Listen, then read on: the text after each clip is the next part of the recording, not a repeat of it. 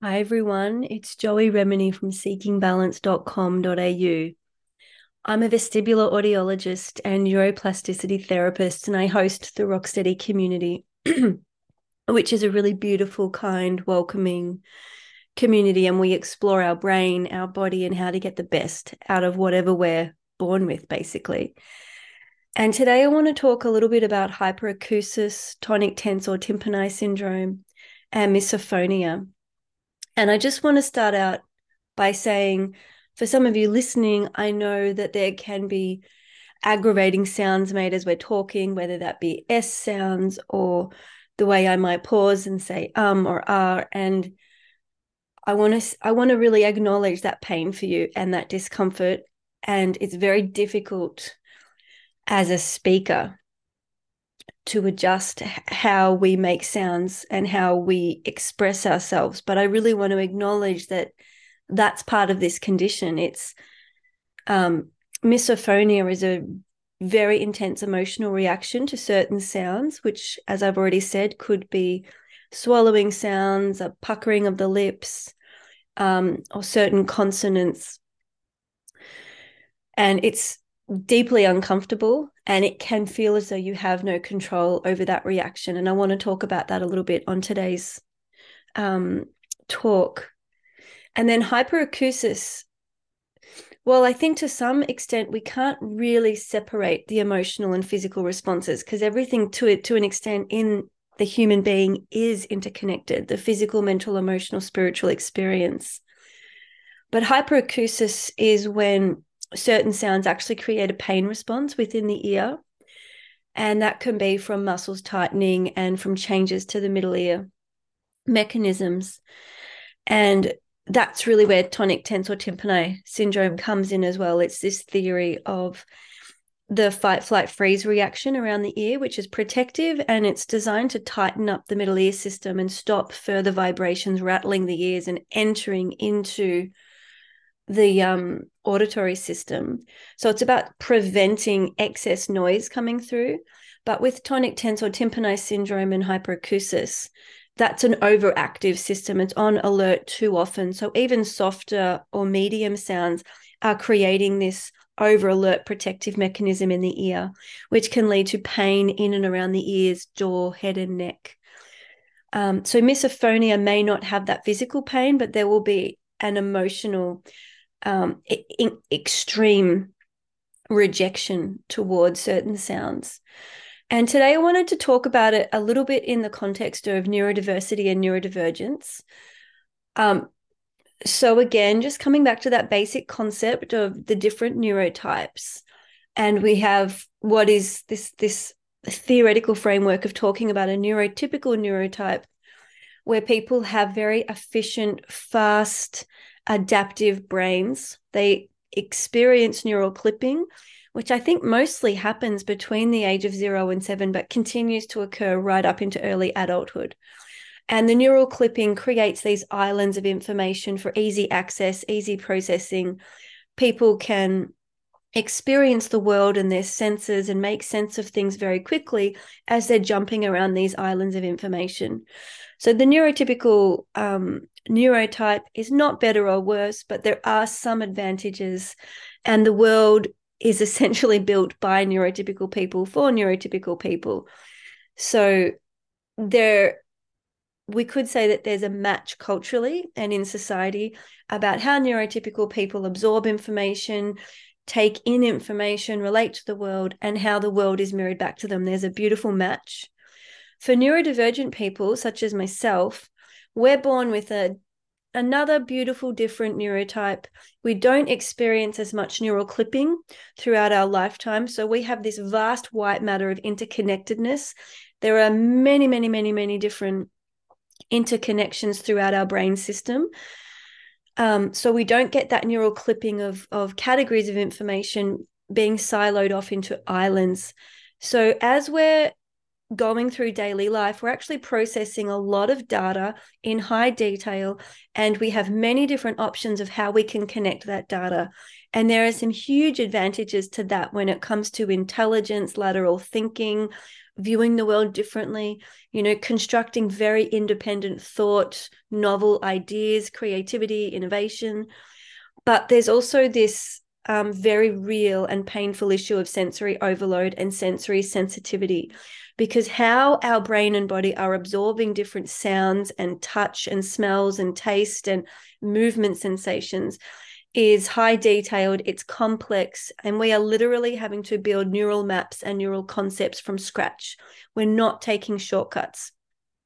So we can be much more vulnerable toward feeling anxious, depressed, fatigued, burnt out, and having these somatic experiences of increased tinnitus, dizziness, vertigo, visual snow, and increased incidence of this hyperacusis, tonic tensor tympani syndrome, and misophonia.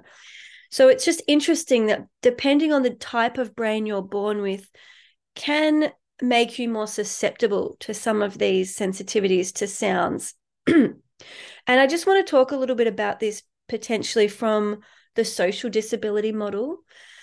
So when we're born with a neurodivergent brain type, it can mean, and it doesn't always mean, and it's a huge spectrum of experience. So we're all so different, and I want to really do my best to honor that difference.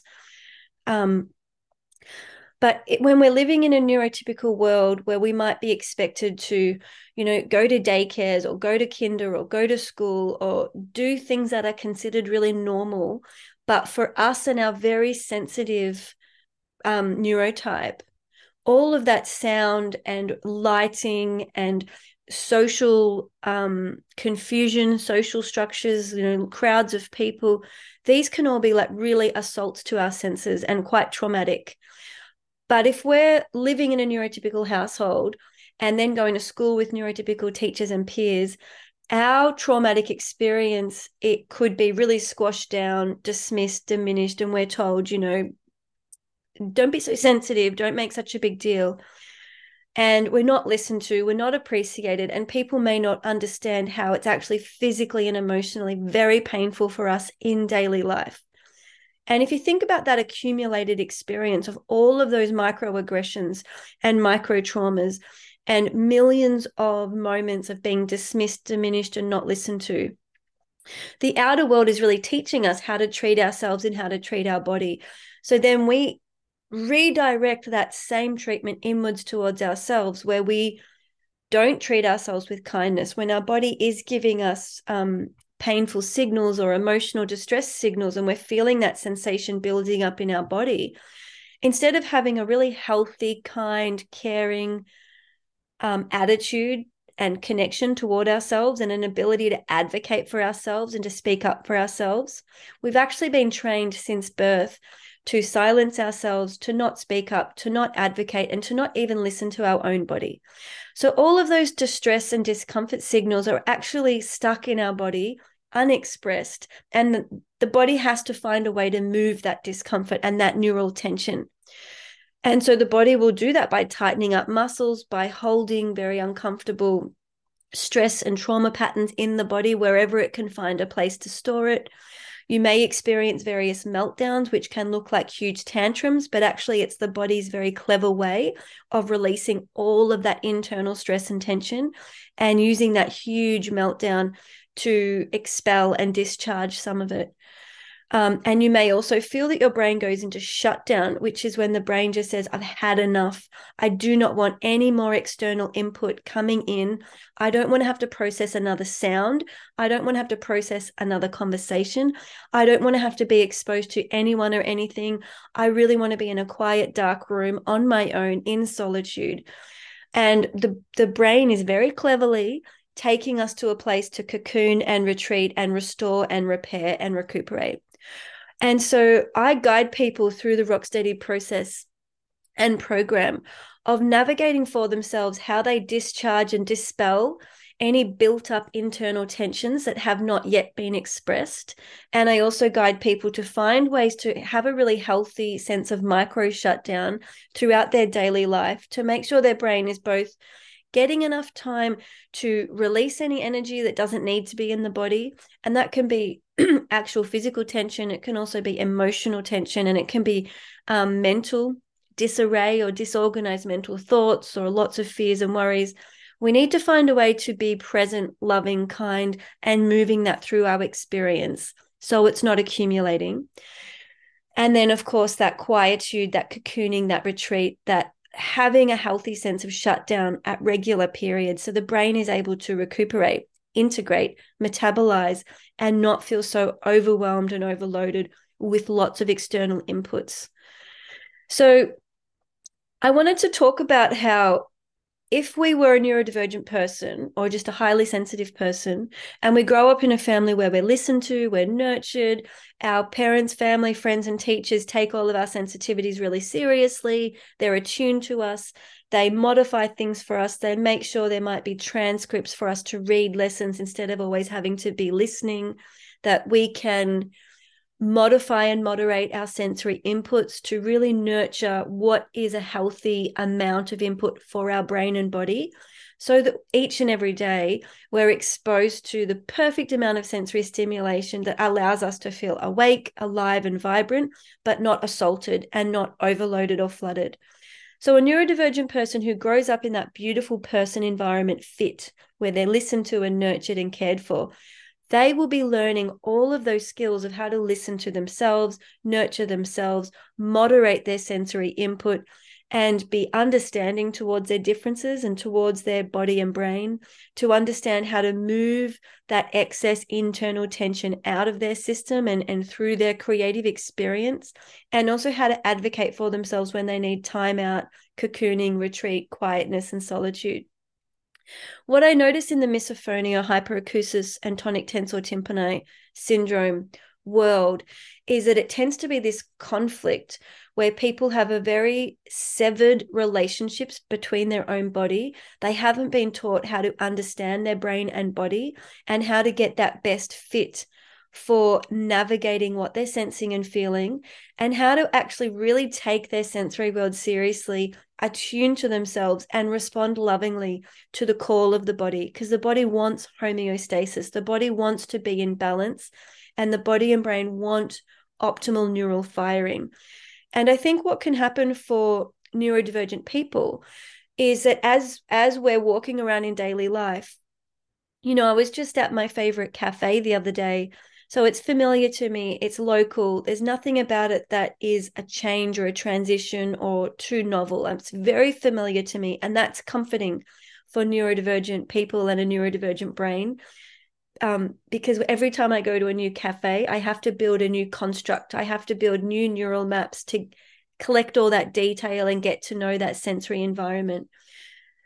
So this should not really have been a challenging situation for me. But as I was walking towards my local cafe to order my hot drink, there was just really loud music. There was lots of people everywhere. There was dogs. There was a TV on. There was just so much sensory stimulation. I found myself sort of in this vortex, in this tornado of sensory input. And I was sort of pausing to acknowledge and notice for my body in that moment, all right, let's body scan, let's surrender, let's be really gentle within ourselves, because there is a lot going on. All I'm doing is ordering a coffee, but my body and my brain are really entering peak performance. We're having to operate very highly right now because there's a lot of input. And as I acknowledge that and soften into that and be kind to myself, I can proceed to order the coffee. I can then walk away and find a quiet place, and I can attune and befriend and recuperate because I have that relationship. I think as we each learn how to understand our brain and body and be very loving, kind, curious, and friendly toward ourselves, we then can also pay it forwards to other people. And what I notice in the hyperacusis, tonic tensor tympani, and misophonia world is there can be a lot of them versus us, and a lot of anger and hatred toward these sounds that are so provocative and so evoking and so difficult. And again, I apologize because I'm probably speaking in ways that is really difficult for some of you to hear. And I really hope there are ways as a world, as a global community, for us all to understand we're all doing our best. We have to be understanding of each other. Neurotypical people who do not experience sensory sensitivity really have no idea, and that's not their fault. They're not trying to cause more pain. They're not trying to be dismissive or to diminish us and our sensitivities. And as neurodivergent people or highly sensitive people, we have to learn how to be loving towards ourselves, and then also advocating and educating other people how this is really a big deal. And I totally understand. The last time I went to the cinema, I left and complained to the manager that it was too loud. And it was too loud. I was measuring it on my iPhone at the time, and it was dangerously loud. And it was rattling my whole body, and it was just super uncomfortable. And I couldn't believe that people would pay money to sit through such an assault to the senses. And when I spoke to the manager of that cinema, I felt completely dismissed, as though I was a crazy lady, even though I was a qualified audiologist and I knew the science behind what was safe sound levels. They were extremely dismissive of me. So I really deeply understand that this is a battle. It can feel like them versus us. But actually, I think we have to do that work of going inwards, really looking at our experience as a high sensitive person with a different way of processing the world. And that difference does not make us abnormal. It's beautiful to have difference, but we have to know how to nurture our brain and body, how to seek the solitude, quiet, and rest and recuperation that our neural fibers need to integrate experiences. And that example of me going into that peak performance of ordering the coffee, high stimulation, and then removing myself and sitting in a quiet place where I could then integrate and metabolize the experience. These are all the personal processes we're learning. And my Rocksteady community offers that educational space where you can learn about what are my options here. And there's a huge peer group, a global peer group, who completely understand what you're going through and support you. And I really feel like it's a cultural change. And there's only so far that one-on-one individual therapy can get us. We can learn the skills and tools, but at the end of the day, we can just keep feeling like there's something deeply wrong and abnormal with us if the therapist is also neurotypical and doesn't really understand what's going on. So I think part of the healing process is meeting other neurodivergent people or meeting other high sensitive people who are making it work. And the last point I want to make is it can feel as though I don't control my reaction. And there's some truth to that. But as we learn the physical, mental, emotional, and spiritual layers and patterns that are moving through our body, we begin to get more and more influence and more control. So if we're highly neglecting toward our sensory mapping and our sensory experience, we will have these uncontrolled meltdowns and shutdowns that will happen to us, and we don't have control over them. But if we can learn to pace our lives, understand when the body needs to release, understand when the body needs that really gentle, nourishing quietness and solitude, we can actually begin to allow the brain to have all of these footholds and pit stops and rests. So we no longer have these uncontrollable reactions. So I really want to plant this idea of hope that these conditions are workable. The really strong, intense reactions are all reversible, but it is a journey of going back into our childhood and learning about how we got to the situation and circumstance that we're in. It's nobody's fault, but it is really a reweaving and a remembering of who we are and how beautiful we are, even though we're different. So if you're interested to meet our community and learn more, visit seekingbalance.com.au. If you're experiencing financial distress or you're in a country that doesn't have a strong economy, apply for scholarships. There is no need for financial barrier to get between you and joining this community. So we're here for you. It's seekingbalance.com.au. I think this is a really important conversation and one that we need to keep having together as a community. So it's a bye for now.